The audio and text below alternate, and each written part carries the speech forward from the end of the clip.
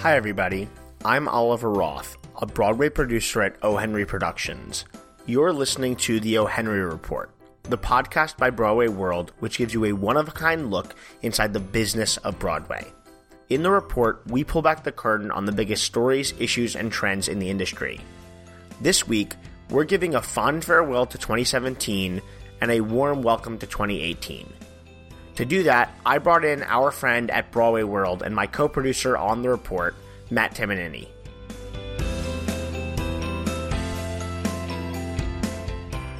All right, Matt, so it's the end of 2017, and looking back on a really powerful fall and ahead towards a multitude of productions that are going to be opening up in 2018 in this season and next. And I thought we could use this last episode of 2017 to sort of, between the two of us, talk about where we've been in the past year and what we have coming up in sort of a macro scale. Yeah, 2017 has both as part of the end of the 2016-2017 season and the beginning of the 2017-2018 season has been really weird. And I say weird not because in a bad way, but there's just been some things that have come up that have been out of the ordinary. And I think there's some of them that, well, I don't think we want to get into the weeds about everything. I think there's 2 or 3, pretty big stories that I think will have an impact on the way things are done moving forward. And for sure, the one to me from the business standpoint of things, I don't think anyone's surprised that Bette Midler sold a lot of tickets in her first role, originating a role in a production on Broadway. I think that goes without saying. I'm a little surprised at how well they've sold. I'm a little surprised at how high the grosses have been, but not super surprised. The biggest surprise to me, and something that I think will impact future producing on Broadway, is how well Springsteen on Broadway has done.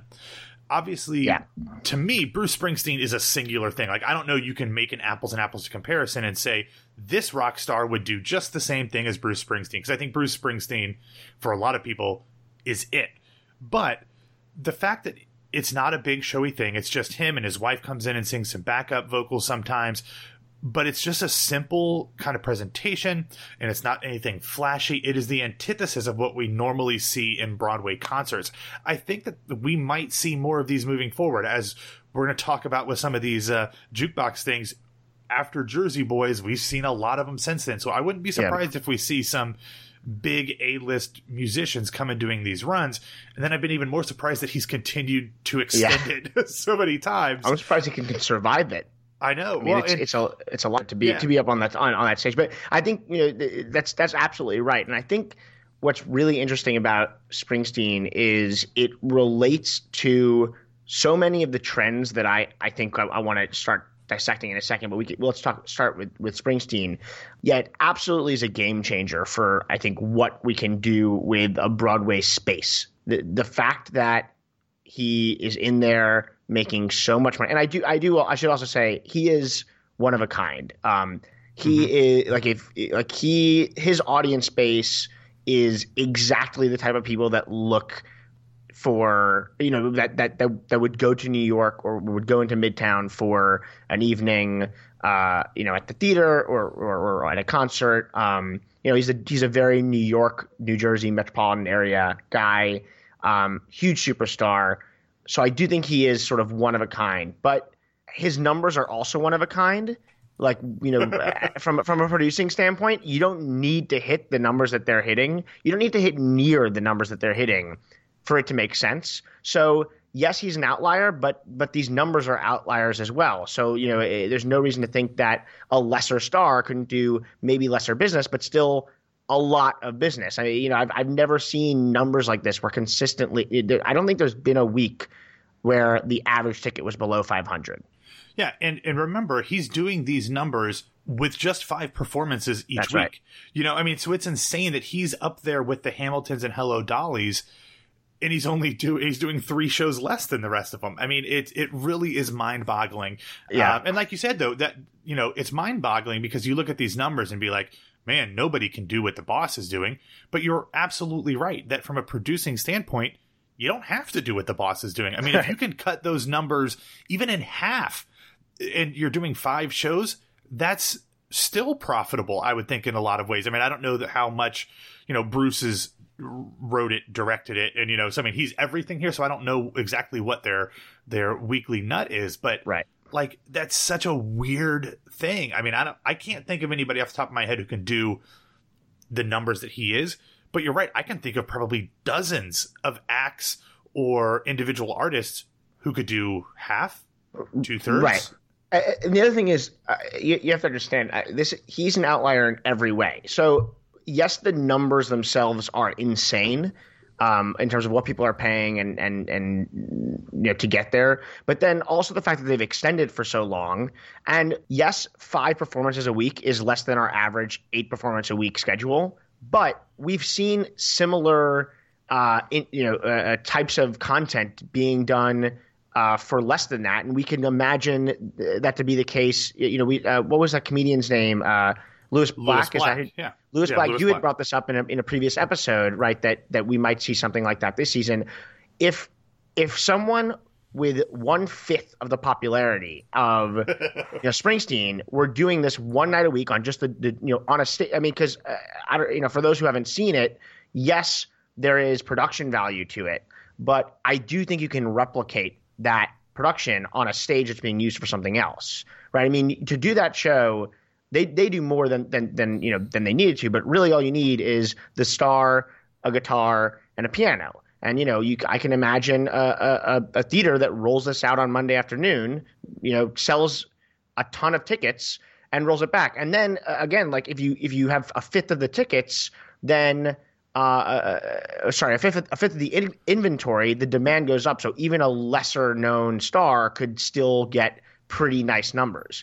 Well, and that's actually an interesting thing. I'm sorry to cut you off, but that's a really an interesting thing too, because if they just did it one night a week, that artist could then go and do concerts around the country throughout the rest of the week. It's not dissimilar to the model that we see in Las Vegas with the residency programs. Generally, their residencies are for like 5 or 6 shows over a weekend once a month or something, but it is a similar business model that I think could be interesting if some enterprising producer, I don't know, maybe one who's on this podcast, hooked up with the right act to make that work. Trust me, my wheels are spinning. Yeah, I'm sure, because it's been proven in a slightly different model in Las Vegas.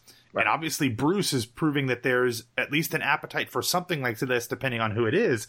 I think this could be something we see more of. And it would make sense. In every single way, it would make sense.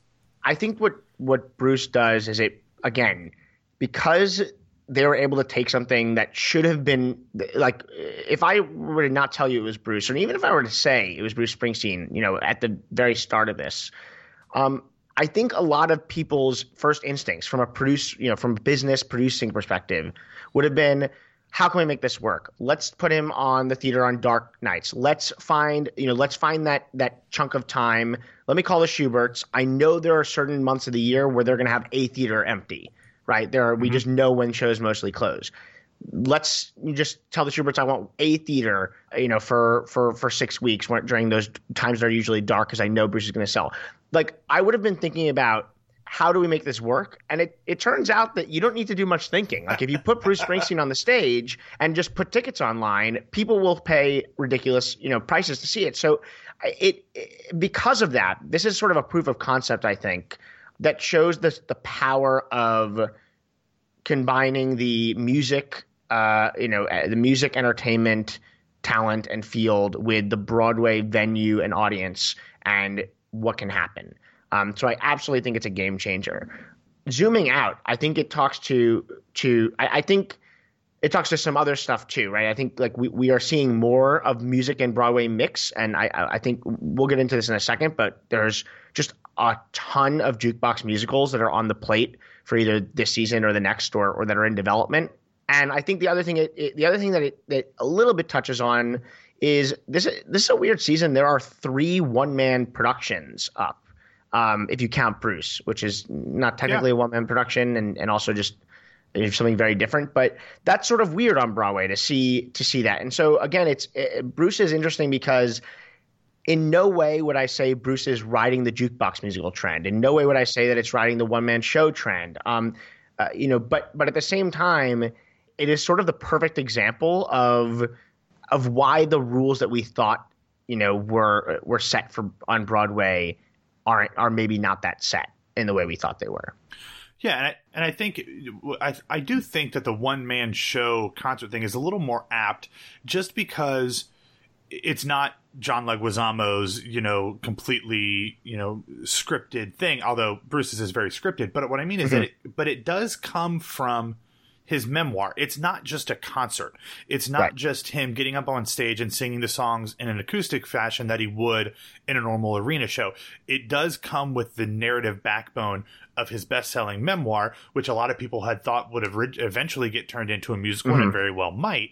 But it does come with storytelling, not to the storytelling extent of like what John Lithgow or John Leguizamo are doing. That's a completely different animal. Yeah. But it's not just a concert. So I think to categorize it as like what Kristen Chenoweth did on Broadway last year, that was a concert.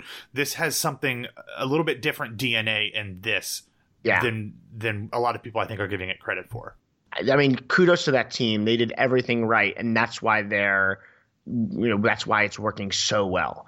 And so that's great. And I do think, the other thing I wanted to say is, yes, Bruce is, those numbers are insane and something we've never seen before on Broadway, but it also isn't right. Like if we zoom out, you were comparing it to Bette Midler and Hello Dolly, about being maybe something different than that. But if we do zoom out, I like to look at trends, and you can't ignore that it is landing on Broadway at a time where we are seeing more juggernauts than we have in recent history. Juggernaut, these musicals that we view as easily running 5 years are being churned out at a rate that is very unusual. Or even if it's a limited engagement, ones that are doing crazy money, right? I mean, you look at the fact that we had Hamilton and Dear Evan Hansen and Come From Away, which I'm not sure I'm gonna put money on that it runs 5 years, but it's doing crazy. It's up in it's doing the numbers of a smash hit, and I think I would call it a smash hit. You have Hello Dolly. You have you have the band's Visit, right? Like, which is again which is a very different type of juggernaut, but a lot of people are hitting the 85 to 100+% gross potential right now, and it's not so common that every season we get 1, 2, or 3 of these that come out. Yeah. So I think there's something there's something there. Yeah, and I think in this season that's coming up, we're going to see more of them. I mean, I think we talked about this before we started. I think there's 2, maybe 3, maybe 4. Heck, it could be up to 8 really shows that you can bank on and saying this will be open when the initial year-long contracts for that cast are up. I mean, you can say for sure that there are a few shows. I'll throw out Harry Potter and Frozen. I think that when those casts finish their first initial year-long contract, they will either be looking to extend or replace because those shows will still be running. I think there's others that very well could be up there as well with Mean Girls, with the show that you're one of the producers on, Escape to Margaritaville. I think Carousel could be one as well. I don't know if My Fair Lady, I mean, it's Lincoln Center and they've done open-ended runs before, and this is open-ended. That's one that I have a lot of questions about, and I think we might have talked about it before. I've got a lot of questions about the My Fair Lady production, but if it goes well, that one could be one that could run for a year or two as well. So I think, to me, as an audience member and as a fan and as a media member specifically, that's fun because we love Broadway to be successful. Yeah. And I would imagine from a producer standpoint, that's great if you're involved with one of those shows, but it's also probably terrifying if you're not, because that just limits the number of venues that you could bring your shows into. So I'm sure you want Broadway to be healthy because a rising tide lifts all boats or whatever, but then you're like, holy crap, I've got to find a spot for show X to go, and there's just not that many of them left. Yeah. Just on that point, to bring some numbers in, as you know I like to do. So I have to do some homework. I don't know how this compares to years past, but in last week alone, and we'll get into this in a second, but last week is is one of the pendulum swings during the year where it's a little bit lower than other weeks, just because it's sort of in between Thanksgiving and the Christmas holiday, and the pendulum's about to swing all the way the other way. But so last year on a week that historically doesn't give us historical highs, we had 10 shows with above 100% gross potential. And I have to tell you, even though I'm highlighting last week because the numbers are in front of me, these 10 shows that I'm looking at right here have been doing this pretty regularly. So that's very unique. It's really, I mean, like you said, if you're on one of these shows, it's great. It's great for the potential of Broadway. It's also scary because these shows aren't going to go away anytime soon, and that limits the number of theaters we have for new material. Yeah, and you like to talk about the numbers. I like to talk about the real estate. As you look into the spring, there's only 3 houses that don't have anything lined up yet. And, in one of those cases, they might not put anything in there, although I think that would be a mistake. I mean, really, the only 3 theaters that are open are the Court, the Hudson, and then you've got the Nederlander. The Nederlander has Pretty Woman coming in July. So you have to imagine they start loading in, a month, 2 months before that show comes in. It might be a little different because they do have the Chicago run as well. So they could put a limited run in there for the spring, but it would have to be pretty limited because they're going to have to start work on Pretty Woman, right around the Tony time. So it's a weird thing. Now, and you correct me because you would probably know this better than I would. Like I have on my handy dandy spreadsheet, which I think you're on right now as well. There's some theaters that, you could see some of these shows closing, but we're almost at the end of December. So if they're going to be open now, or if they're open now and they haven't announced a closing date, I would imagine that they're going to at least try to tough it out through the spring. So maybe there won't be any other theaters that open up. I mean, I have to admit, the last 12 months of productions announcing and the way these are scheduled have made me really unconfident in my my understanding of the answer to that question. It really has. I mean, look, before this season, I would have said absolutely, something like the Nederlander, where there's a block of time before Pretty Woman, will book something small because I know, colleagues who are dying to get a play in a house, right? Or although Nederlander might be a little big for that, but right. But there are so many pieces. We'll get to this in a second, but there are so many productions that are trying to get to Broadway that I just wouldn't fathom a show being or a theater being unused for so long. Then this season happened, and we had said in an early episode of this podcast or in the fall, there will be 2 or 3 winter shows that come in, and there was one. Home for the Holidays was the only I think show that came in to fill the Christmas. Lithgow came in, or he hasn't even come in yet. By the time we're recording, he's just getting ready to start previews. But that one's a weird one because he's coming in late December, and then going through. I don't know when he's going through. He's going through like March or something. So that's just a weird one in itself too. It's like I don't understand what's going on. And then we've talked about before, like you guys did with getting the band back together, like King Kong did. Like shows are announcing their Broadway, not just intentions, but their openings in their theaters over a year in advance, which is also not normal. So all of you producer folks are just really screwing up our traditional logic as to know when things are coming and what to expect. Right. Because I mean, another thing that goes into my saying I really don't know what to say. I don't know how confident I would be in anything I would say is any other year I would have said this. I would have said, looking at the calendar, I just don't – maybe the Hudson because they don't have anything planned in the fall, and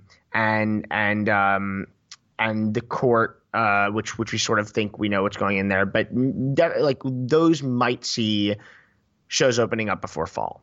And then I would have said these other ones, I would have said any show that's open now that hasn't announced closing is going to make it through the summer. Because it's just generally we see closings, they're sort of what's the word? Like there's a higher percentage chance, a majority of productions that will close in January to February, and then another group that will close sort of right at the tail end of the summer, right? September, end of August, early September. And again, that's just because that's sort of how the calendar has worked, where you know you're going to sell your best, whatever your best is, over the Thanksgiving Christmas holiday and over the summer months. So you try not to put yourself into a situation where you land on Broadway and there's not really a month in sight that you know you're gonna do well. So generally it's like, coast through those months that are slower through previews and try to be open by the time that you're going to do well. But now there's like 3 productions that are opening up in July and August, I think. Yeah. So these are sort of they're really out the window. I'm really curious to see what happens, and I think it's something that we're going to keep discussing on here. Why the calendar got all shaken up, and this is going to be really interesting, right? Like in a year or two, the scheduling that has been done between, I would say, and I know we've said this before, between Hamilton and then, right, and through this season especially, is going to, I think, set the pace. If all of these July openings, close before the holidays next year, I don't think people are going to try that again. So it's an interesting time. Yeah, there's 3 shows that are currently scheduled to start performances in July of 2018. One of them, Straight White Men, is in it's at Second Stage's house, so that's a little different because they're looking to do things year round. So that's different. But we do have Getting the Band Back Together, which is one of your shows, and Pretty Woman that are beginning previews within a day of each other. And it's like, that's weird. I mean, we've seen Hamilton do it. We've talked about this before. The Cats revival, which is closing at the end of this year, did it as well. But that's kind of its own animal, no pun intended. But we'll see how these do, because if this completely upsets the apple cart, a lot of what we think we know about how a Broadway season has to be shaped will change. Right. And I personally, as a big fan of the TV show Shark Tank, I'm all for those disruptive decisions where you just kind of throw things, out the window. You throw the rules out the window and you try something new because you have some sort of kernel of knowledge that says either this show is good enough to defy the odds, or the way everybody's thought about this for decades and generations is no longer applicable because something has changed. And I think that's the thing, and you probably know this as well as anybody being a young producer on Broadway, is, let's just call a spade a spade. Most of Broadway is run by middle-aged or older white people. And the audience is still probably that same thing, but the times that the audience lives in is different as well. Mm-hmm. So there has to be some sort of Darwin-esque evolution to where we figure out what works in the digital age and not just rely on what's worked in the print newspaper age. For sure. I think, the other thing that we're seeing that's sort of influencing this goes back to what we were talking about before, which is that there's now a very real cohort of productions that are in a league of their own. So you don't have everyone vying for, I think, the same demographic or theater goers like you used to. This is, I think, a debate that's been going on between people in the industry, right? And the question is, like, are people seeing Hamilton and paying the price for Hamilton, and that's their show for the year, but they would have gone to see 2 shows otherwise? Or are they still going to 2 shows, but just someone who can't afford the second show isn't going to Hamilton, is going to regular price shows? And I think it makes it sort of interesting because that also allows for new strategies, right? You do not need to be doing the numbers that Hamilton and Dear Evan Hansen and the Band's Visit and certainly Springsteen. You don't need to be doing those numbers to have a successful show. And there are fewer productions that are just barely making it now, I think. People, a lot of productions are really making it. So it creates sort of a different league. And I think I want to take that to talk about another just to backtrack a little bit, another big story of 2017, mm-hmm. which is ticketing. I think the verified fan model has totally changed the way this industry works. I will tell you right here, right now, I think ticketing will be different than it has been. I don't think that it will look like it does right now. For those of you who haven't experienced Ticketmaster Verified Fan, I honestly have no problem on the record saying this. It's a monstrosity. Like it really is. It all the best intentions, but unfortunately, it's technology that can't do what they're hoping to do. And I mean, I myself have sort of a war story with regards to Harry Potter, where I was supposed to be, I had tickets in my cart and I went to check it out. And literally when I pressed checkout, it gave me like an error code. And then those tickets, this happened 2 or 3 times. The tickets ended up being gone. And I called Ticketmaster. And unfortunately, with the new verified fan system, Ticketmaster, and remember, you're buying the tickets on Ticketmaster.com, they're unable to offer support for you. So what? Yeah, it's an insane model. The way that it works is with the verified fan, the production is sort of in charge of distributing those codes, and they set their own rules. And they don't have access to the inventory on Ticketmaster's side of things, so they couldn't rectify the situation.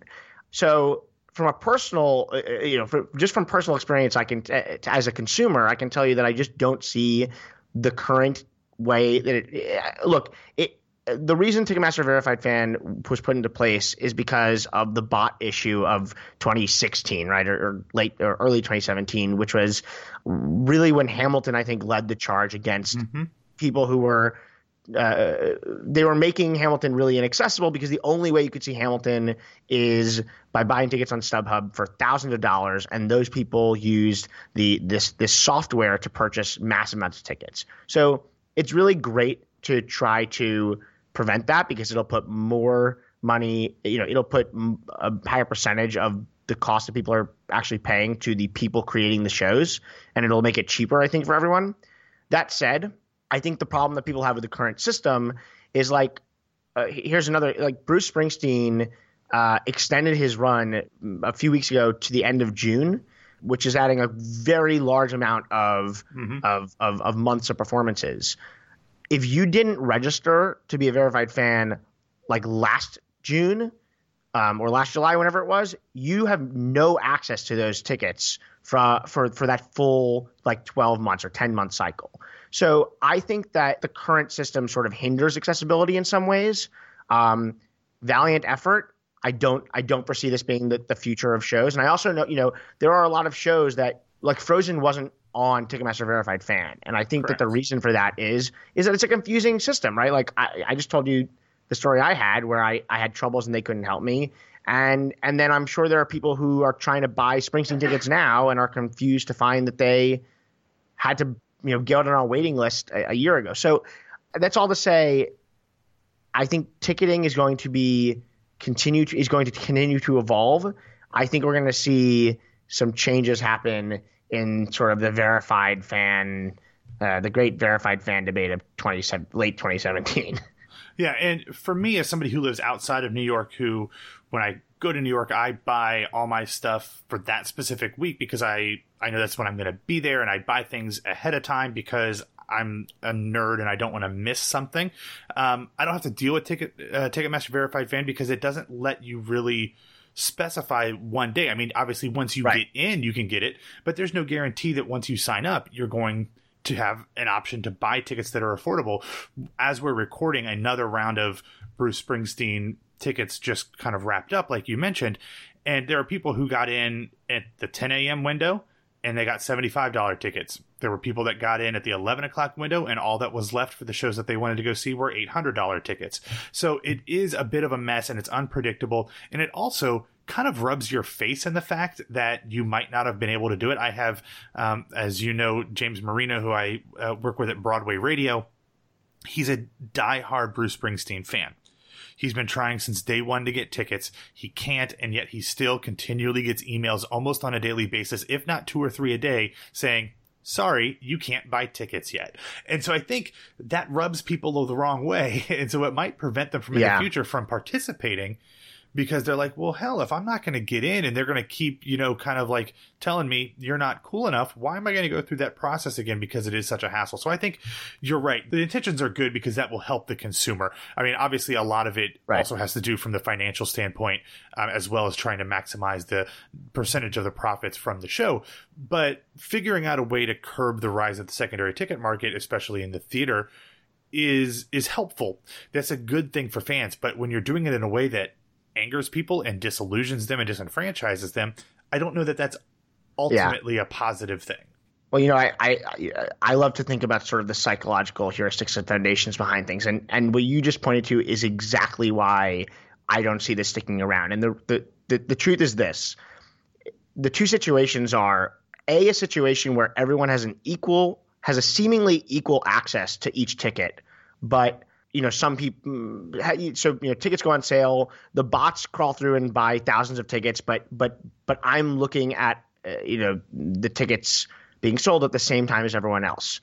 Probably less likelihood that I end up getting the ticket in all honesty, just because thousands of tickets are going to these scalpers, than this other strategy. But in this other strategy, there's a good chance that I never am allowed to even participate in the scramble for tickets.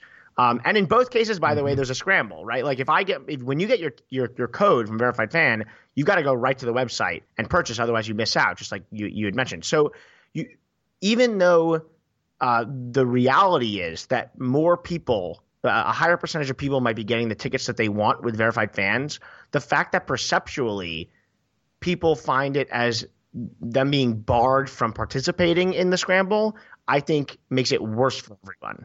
Yeah, it's bad luck. And New York, the city of New York is getting involved in trying to curb the scalpers and stuff. So I hope they come up with a intelligent, productive way that benefits everybody. I'll just say, in a few weeks, I'm going to London and I'm going to see Hamilton when I'm there. And they used a different there are alternatives. So I think, and I'll report back, but I'm pretty sure based on the emails that I've been getting from the production that in London they are actually doing it like an airline. So I think that Oliver Roth has to show up to the theater. The contract that they send and actually maybe sign a contract saying that they are non-transferable, which is obviously different than in New York. And the other sort of technology that I think was being used here, and I haven't seen it in a while, but the way that I bought tickets to the Daniel Craig Othello at New York Theater Workshop was more of like a deli pick a number method. So it was, it created an online queue as opposed to this random selection of codes. There are alternatives out there, and people are playing around with it. But I definitely think a big story to keep tracking and to sort of look back on 2017 about is ticketing and what the ways that ticketing is changing. Yeah, and the last story here, as we're looking back at 2017 that I want to talk about, you might have another one though, is one that we've talked about on this show. You talked about it, but you talked about it on this show. I think we've talked about it on this show. I did an episode of my podcast, Tell Me More for Broadway Radio, kind of about this, and that is the casting controversy around Great Comet. Now, right. Micro level, I don't think that the Great Comet, legacy will necessarily impact anything else. But on a macro level, I think some of the lessons that were learned from that, I don't want to call it a fiasco, but from that experience and that news cycle or multiple news cycles will be carried forward. I think that's a show that I think a lot of people, especially in the community, wish that would have been handled differently. And I'm trying to tiptoe around some things. I don't want to cast blame because we don't know everything and whatever. But it's just one of those things that it was a sad story that got ugly and maybe didn't need to if people had actually talked through things ahead of time. So I'm hoping that in the aftermath of that whole thing, that people on the production side of things, on the actor side of things, on the fan side of things, just wait and figure out a way to get to the bottom of the situation and figure out what's best for everybody rather than rushing to something and then trying to shoehorn an explanation in later. Yeah, absolutely. I think that's 100% a lesson of 2017 is to really be conscious of how you represent your production and the decisions you make. I think I've said it on this podcast, and I definitely have said it elsewhere, but I think there are so many things, and we've in the second episode of this podcast about star casting, and the sixth, which was about the financials of Great Comet, we picked this apart left and right, and various things that sort of went wrong. But I think that the main thing is to just to listen and to be honest, or at least strategic in messaging from a production, so that because I think this is an example where things just spiraled out of control. And also as we talked about in episode 6, just people weren't really ready. Like some people knew that a storm was coming on that production, I think, and some people and most people didn't, and so it was just very surprising. Yeah, either like you said, be honest or strategic, or have ironclad NDAs, which I know there are some producers that have quelled some stories similar to that could have become like this, but because they've got those NDAs, they've been able to keep the hubbub much smaller this season than Great Comet did. I mean, as we record this morning, there was a casting announcement about Once on This Island. And, there was an explanation given. Apparently there's contractual changes. I will say that it's totally possible that, someone had an out for a specific show that they were developing or a pilot or something, and that thing happened. I can't remember exactly. Well, Merle Dandridge, who plays one of the gods, she is a lead on a TV show that's on the Oprah Winfrey Network, and apparently she's going to film season 3 of this. I don't know if the date got changed for shooting, because I mean, you are friends and we've had Ken Davenport, the producer of that show, on here. It would seem odd to me that he would have cast somebody who then had to leave 3 months into their run to go shoot a TV show if she wasn't a huge star, but that's something that we've known about. Quentin Earl Darrington is going to be leaving the show as well for what they say is a contractual thing that was built in already, but we don't know what that is. So there are some whiffs of thing that seems very Great Comet related. Yeah, I think it's a little different because they're bringing in people who we know from the theater community in Norm Lewis and Tamara Gray. So they're not bringing in Mandy Patinkin. But I got the same vibes that I think you did too when we got this announcement. It's just like, and I think that vibe is this couldn't have been the plan, right? Like, yes, absolutely. Again, it easily could be dates, filming dates changed, and then the other person who's leaving, that person could have had, there a lot of contracts with actors. If someone's been developing a musical, for example, they might have an out in their contract that if that gets a production contract, they can leave for that show. So that's one example of something that could explain the surprise, quote unquote, contractual out being triggered. But I think the main point here is it's sort of unfathomable that the producers of that production went in to it and opened like 2 weeks ago, knowing that shortly after they opened, they would have to recast, especially with a show that it's one of the few revivals. It did very well critically, so there will be some Tony talk, and obviously, if you take an original cast member out, that prevents Tony Award voters from seeing the show with that original cast. So. Again, I think that just the takeaway is here's another example of a recast that was most likely a surprise, but we'll see. But it seems like it's playing out on a basis that is less turbulent than Big Comet. But on my November trip, I saw one of the first previews. It was the first Saturday night preview of the show, and it was fantastic. But interestingly enough, Quentin Earl Darrington, who was one of the one of the actors who's leaving the show, he was already out because of an illness. Apparently, he got food poisoning. So I saw the understudy go in like 4 days after the first preview, and he was great. Not as good as I was hoping from Quentin, but honestly, the understudy probably hadn't had a single rehearsal. Right. So, but it's a show that I wish the best for, much like I did with Great Comet. Fortunately, I didn't see Great Comet, but I have seen Once on This Island. It just seems like this can't be what Ken and his team were hoping to be talking about this soon into their run. Yeah, I mean, I think those are the big stories for 2017. Unless there's anything that you. No, I think those are the ones. So I think we keep teasing this, but I couldn't let this episode, the sort of wrap up of 2017 and hello to 2018, go without talking about the recent developments among the things that have been announced as either rumored or circulating next year or landing on Broadway next year. I think a good proportion, maybe even over 50% of sort of the things that are directly circulating Broadway are jukebox musicals. Beautiful is on Broadway currently. We have my show Escape to Margaritaville coming in this February, which is a Jimmy Buffett jukebox musical.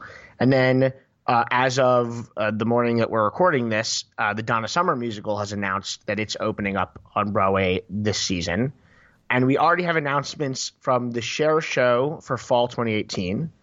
And we also have announcements from Head Over Heels, which is the Go-Go's jukebox. I don't think, Matt, correct me if I'm wrong, do we have a theater for that yet? No, it's going to do its out-of-town trot. I believe at La Jolla as well, where Donna Summer is coming from, but it's going to do that one. Yep. And that's where.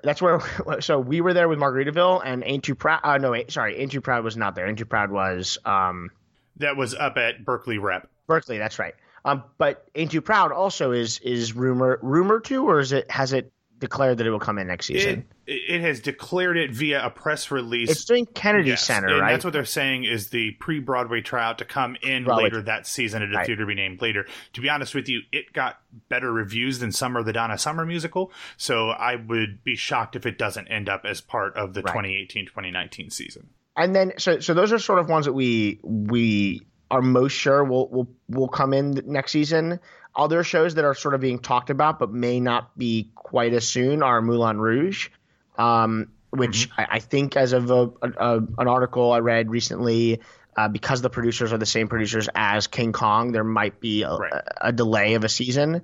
And then there's also this show that I am also going to see next week, A Girl from the North Country, which is a Bob Dylan piece that has been there's a lot of buzz around it, and I believe they started to talk about transfer plans. So that's 1, 2, 3, 4, 5, 6, 7, 8, 9. It's possible that there are 9 jukebox musicals on Broadway at the same time. I'm sure that some of them will either not make it or will have closed before others open, but that's a really crazy trend.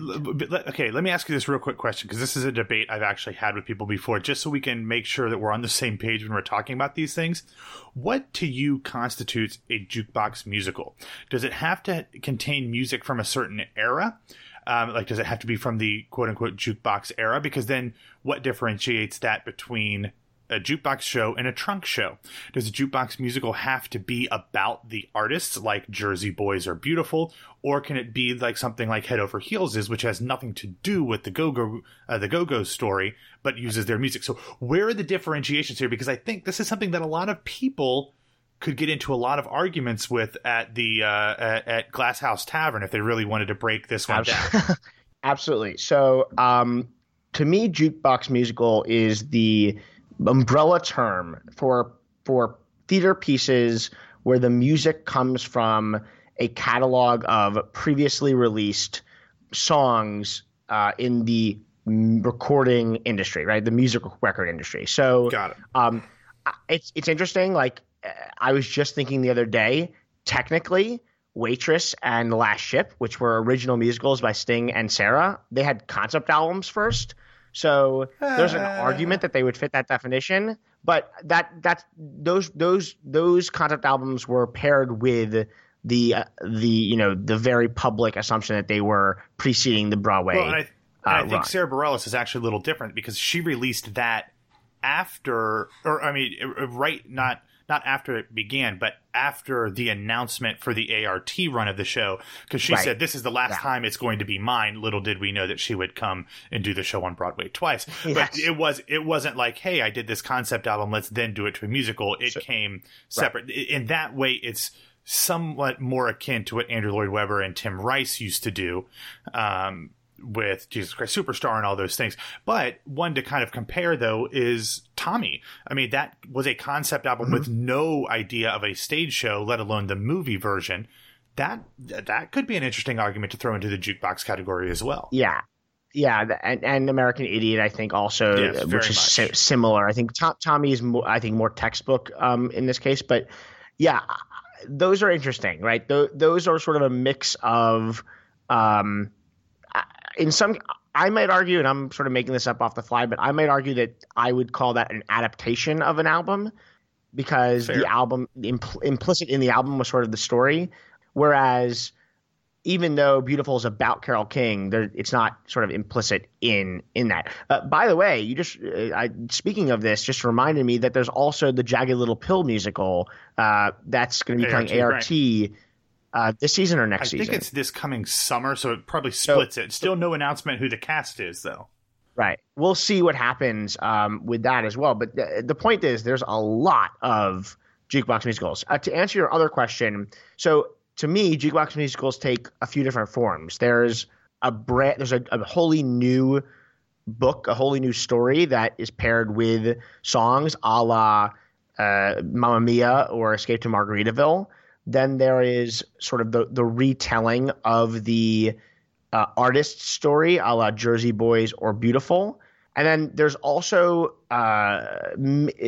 concerts, right? Like I think there are some that are sort of a review, more review-like than narrative. Yeah, like Smokey Joe's Cafe. Exactly. And then others that are – and then there's also ones that there are mixtures of those that use not just one artist but some sort of thematically usually they're thematically jointed. So, for example, Rock of Ages or Motown or Moulin Rouge. And so I think I would call any of those if the score, if a majority of the score is sort of known in pop culture for its release as in the recording industry, and that's what's being used as the score, that to me is a jukebox musical.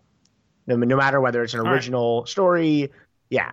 I don't know if other people agree with that definition, but I don't know that there is one specific definition.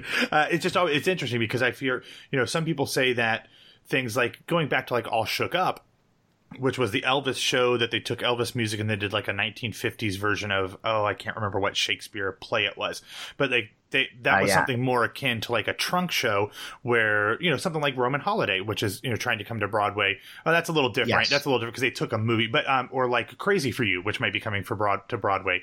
That's a show that kind of somewhat took Girl Crazy and then put in a bunch of other Gershwin songs. So that's interesting. So as long as we're on the same page, I don't care what the definition is, as long as we know what we're talking about. Yeah, but I will say, like an American in Paris, what was the one you just gave? Roman Holiday. Roman Holiday, 9 to 5, I think was another. 9 to 5 had the song from the movie, but then Dolly wrote original songs for it. Okay. So I don't really know where I would place those. My instinct tells me those aren't jukebox musicals. I think just something about they're not having – maybe you're right. Maybe it's just like they weren't what was popular when jukebox were box. But I would call what was the Tupac musical called? Holler If You Hear Me. I would call Holler If You Hear Me a jukebox musical. And I don't think people play Tupac on the jukebox. I don't know that there's very many jukeboxes out there anymore. Yeah, that's yes, but yeah, I mean, this is something to watch. There is a plausible situation where over half a dozen of the 41 theaters have jukebox musicals in them in the next 2 years, which is pretty insane. And then we'll throw in your show Getting the Band Back Together, which is not a jukebox musical, but probably could have been written as one with that concept if you guys wanted to go with that route. So it's, there's a lot of this type of stuff going on, and that's because of successes like Jersey Boys and Mamma Mia and even Beautiful, which we've talked about is such a weird show in terms of grosses. So like we said with Springsteen, this is an industry that sees something work, and then tries to replicate it as often as possible until they notice that it doesn't work anymore. So we're starting to see an influx of these, and we'll see how long they continue to be successful, if they do at all. Yeah, absolutely. I mean, and the other thing I think maybe just to look out for is because this is something we haven't. Kiss Me Kate has been announced, but we've gotten very used to over the last 2 or 3 seasons seeing one of the classics of American musical theater being revived, and in sort of troves, and we'll see if that keeps up or if Kiss Me Kate sort of is where the buck stops next year. And that's the first musical we're getting from Roundabout. If this doesn't happen until spring of 2019, and that's the only musical that Roundabout does, that will be about 2.5 years. That's right. In between musicals either on or off Broadway from Roundabout. Now, they could add something in the meantime, of course, but as of this recording, it's the only musical we're going to see from RTC. Yeah.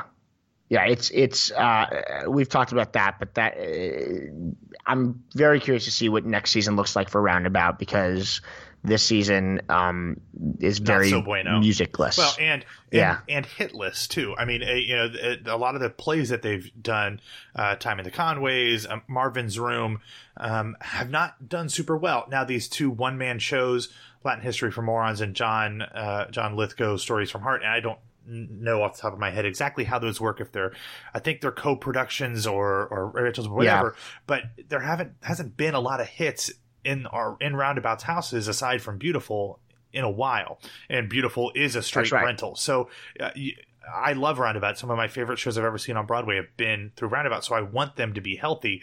You just have to kind of shake your head at some of these decisions and say, like, what is going on? Yeah. Speaking of Roundabout, the other thing, or maybe the final thing that we have to bring up if we're talking about things to look for 2018, is that the Helen Hayes is coming back, and Second Stage is making its Broadway debut, which is a really exciting thing. It's been talked about for years now, and they're finally going to have their first productions in there starting in 2018, and it'll be interesting what that means for some of their hottest productions off Broadway, and what it means for the number of new plays that will come in seasons to come. Well, that, and what type of new plays will come in. We've got Lobby Hero from Kenneth Lonergan coming in March. I've already got my tickets to that one. Then you've got Straight White Men, which Armie Hammer announced that he was starring in on the press line of another show. I would be shocked if we didn't get Torch Song after that in the fall of 2018. But in a house like the Hayes that seats just under 600 people, does that mean we're going to get different types of plays coming in? Are we going to see less of, like the Oslos, which are these huge, big things that were probably even too big off Broadway, but come in and feel normal in a big, at the Beaumont where it played? Mm-hmm. You can do a lot of different stuff at a 600-seat theater than you can do at a 1,200-seat theater or even a 1,000-seat theater. So it really kind of opens up the opportunity for different plays that wouldn't have normally had the opportunity to play on Broadway to get that chance. And I'm excited to see what that is. Yeah, and it's so funny if you just look at the 2 announced plays, Lobby Hero and Straight White Men. I think that the way they've casted and the sort of cast size and themes might tell you a little bit about what they want to produce.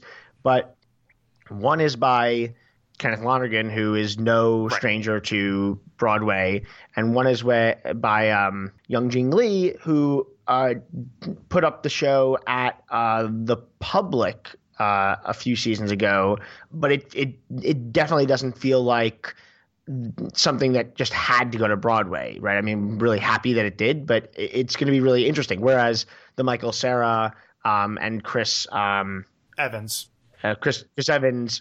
Kenneth Lonergan play is sort of a no-brainer. Well, yeah, and especially coming off the fact that Kenneth Lonergan, who, Pulitzer Prize, all that stuff, whatever, or Pulitzer Prize finalist or whatever, he just won an Academy Award last year. So it's like he's hot. Time for him to come back to Broadway.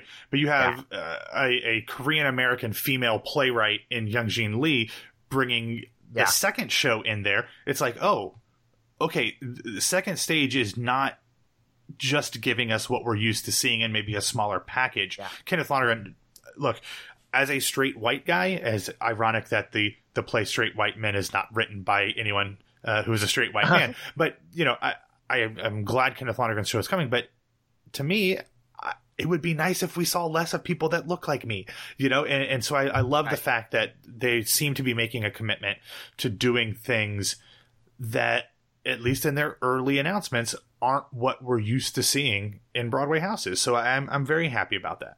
For sure. Yeah, it's an exciting, whenever a new theater opens, it's really exciting. And the fact that this is now a nonprofit house, so we know it's going to churn out many plays per year is super exciting. Anything else, Matt, that you're looking forward to for 2018? No, I want to ask you a question. Sure. Other than the shows that you're involved with, Margaritaville, yes, and then even getting the band back together, what show that has either been announced or one that's been rumored for 2018, whether it's in the back half of this current season or the beginning of the next season, what show are you most looking forward to that you are not directly or even indirectly looking forward to? I have to say, I'm really excited for the boys in the band because of that cast. Really fascinating if they're opening or they're starting previews 3 days after. I mean, I actually can't believe we haven't talked about this yet, but the boys in the band cast, a star-loaded cast opening on or starting previews on April 30th. The Tony cutoff is April 28th, but for opening night, not so they're missing it by about a good amount. But if you look at the way it's scheduled and the fact that it's star-loaded, you have to imagine it was just a scheduling issue. You have to imagine there was just no way that they could make it work because there's no reason to open a month after the Tony cutoff. Yeah. I'm sure they're playing through the Tonys. I am sure that every single one of those stars is going to get is going to be able to get up on that stage and present an award because they are such big stars. So they'll get the press, but it's weird scheduling. I mean, it really is just defiant of the trend that to try to make it in before the Tony cutoff. Yeah, we've talked about this over on Today on Broadway Radio, but it's you get Jim Parsons, Matt Bomer, Andrew Rannell, Zachary Quinto, and a lot of other people, Robin DeJesus, and a lot of other folks, and you just be like, why are they opening, mind you, 13 months before the Tony Awards that they're going to be eligible for? Yeah. It's just the only explanation is the fact that these guys, a lot of them are big TV and movie stars, and they just couldn't do it a month earlier because really all they would have needed was a month because you're right, they could have shaved off enough of the previews to get in under that deadline, but clearly that couldn't happen because otherwise I also think that this one might be a foolproof show just because of how many stars there are. They're whatever. I mean, a lot of these guys have been through award seasons and stuff, and Tonys are great, but I think if it does well enough, they'll be remembered a year and some change later. But it's so weird. You're right. Yeah. Absolutely bonkers to think about how this is being set up. But I mean, just because of that cast. So to go back to the question, I'm excited about that. I have not seen Mean Girls. I didn't go to DC for it, so I'm really excited. I know nothing. I have no expectations about how that's going to be. So the things that are announced, I'm really excited to see that. Yeah, I'm coming into New York in March. That was the first show that I bought tickets for. But I've never seen the movie. I don't know what it is about this show that got me, even before they announced the cast. Maybe it's just because I've grown to love Tina Fey since this movie came out. I think it was right after I got out of college. So it was out of my wheelhouse in terms of what I was interested in. But having seen Tina Fey then become this huge star, not just from Saturday Night Live, where she was when this movie came out, but to writing for 30 Rock and then Kimmy Schmidt, I've been super interested. I love Nell Benjamin, a huge fan of her work, whether she's working with her husband or not. And then when they threw in this cast, which I think the cast is spectacular. So this is one of the first ones I bought tickets to. Actually, it was the first one I bought tickets to because I'm really excited about that. I'm super excited to see what they do. And then as a guy who lives in Central Florida, I could be at Disney in less than 5 minutes. I've been a longtime friend and collaborator with Patty Murin, both at Broadway Radio and at Broadway World. I'm really excited to see what happens with Frozen. Yeah. It's just one of those things where I've known Patty for 4 or 5 years now, and she's just a good person. And so I'm happy to see the success for her too. Yeah. And then so first of all, I am going to London, and as we know, things that, I'm seeing a lot of theater there, and I'm sure that there will be things that I see there that will change the way I view the answer to this question. But of shows that aren't yet firmly announced, I think people should keep an eye out for. Well, the first is sort of the most announced of this, which is To Kill a Mockingbird. Aaron Sorkin doing writing anything is going to be great, and it's obviously a great title. I'm really excited for Burn This with Adam Driver that was just announced last week on the Play side. We don't know when that.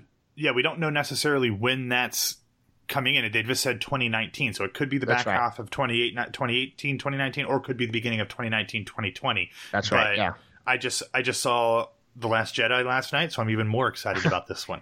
Yeah, and then also just because I saw it, two shows that I did see the productions of that are sort of circulating that I'm excited for is the Casey Nicholaou Dreamgirls, which I saw in London last year, which has sort of been circling Broadway since then. Forever. And then the other one is People, Places, and Things, which just closed at St. Anne's Warehouse, and again is one of these shows that is sort of is seen as considering making the jump or not to.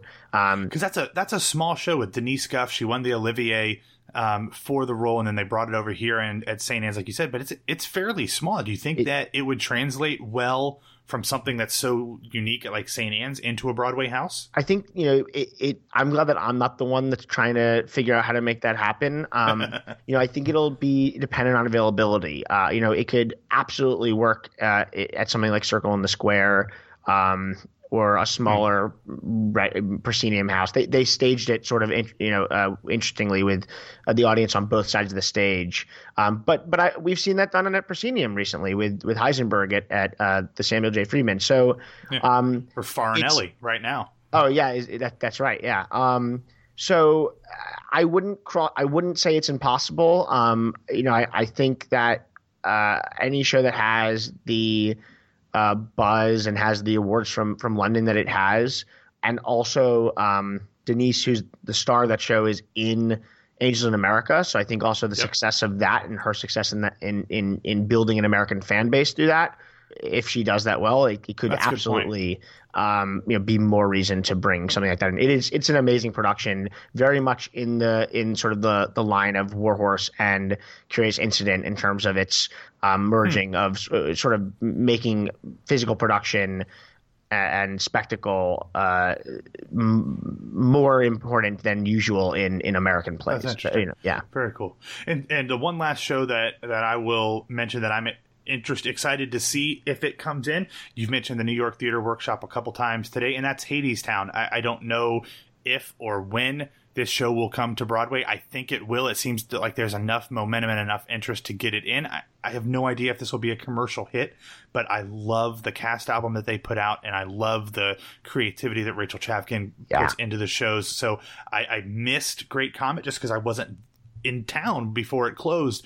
I won't make that mistake again with Hadestown. I should say that I actually went to Edmonton to see it. Did you really? And I don't know how I left it off my list, but it is definitely. I don't know what the latest is with it. I know that they just finished their run in Edmonton not too long ago, and it is definitely something to see. And we patiently await, hopefully, that being announced. Yeah, and I don't know who the gentleman was who was in it in New York, but I'm a Reeve Carney fan. I never saw Spider-Man, but having seen him on Penny Dreadful on Showtime, he's such an interesting, compelling guy. Yeah. So I'm very interested to see, one, if the show comes, and two, if he comes with it. And you can't go wrong with Patrick Page either. Like, that dude's voice is just so ridiculous. He and Amber Gray are giving, they're always great. They're giving performances. My obsession with the Tony Awards. If that lands, I will go out on a limb and put them as really locks for nominations pretty early, because they're really great. And I think wins, I don't know, but because it depends on who they're up against. But there are some really great their performances are just phenomenal. All right, I'm knocking on wood to hopefully we get that one here in the near future. Thank you for listening to the O. Henry Report. We'll be off for the rest of the holiday season, but back with a new episode on fandom the first week of January. On that episode, we'll have 3 experts in fandom talk to us about what we can do to better cultivate an audience of fans around our shows. So be sure to check back for that after the new year. It's going to be a good one. If you have any questions from previous podcasts or ideas for the next one, tweet me at Oliver Henry Roth. You can find the O. Henry Report on BroadwayWorld.com, iTunes, Stitcher, TuneIn, and Google Play. Basically, wherever you like to listen to your podcasts, we're there. Be sure to follow Broadway World on Facebook and on Twitter at Broadway World for updates.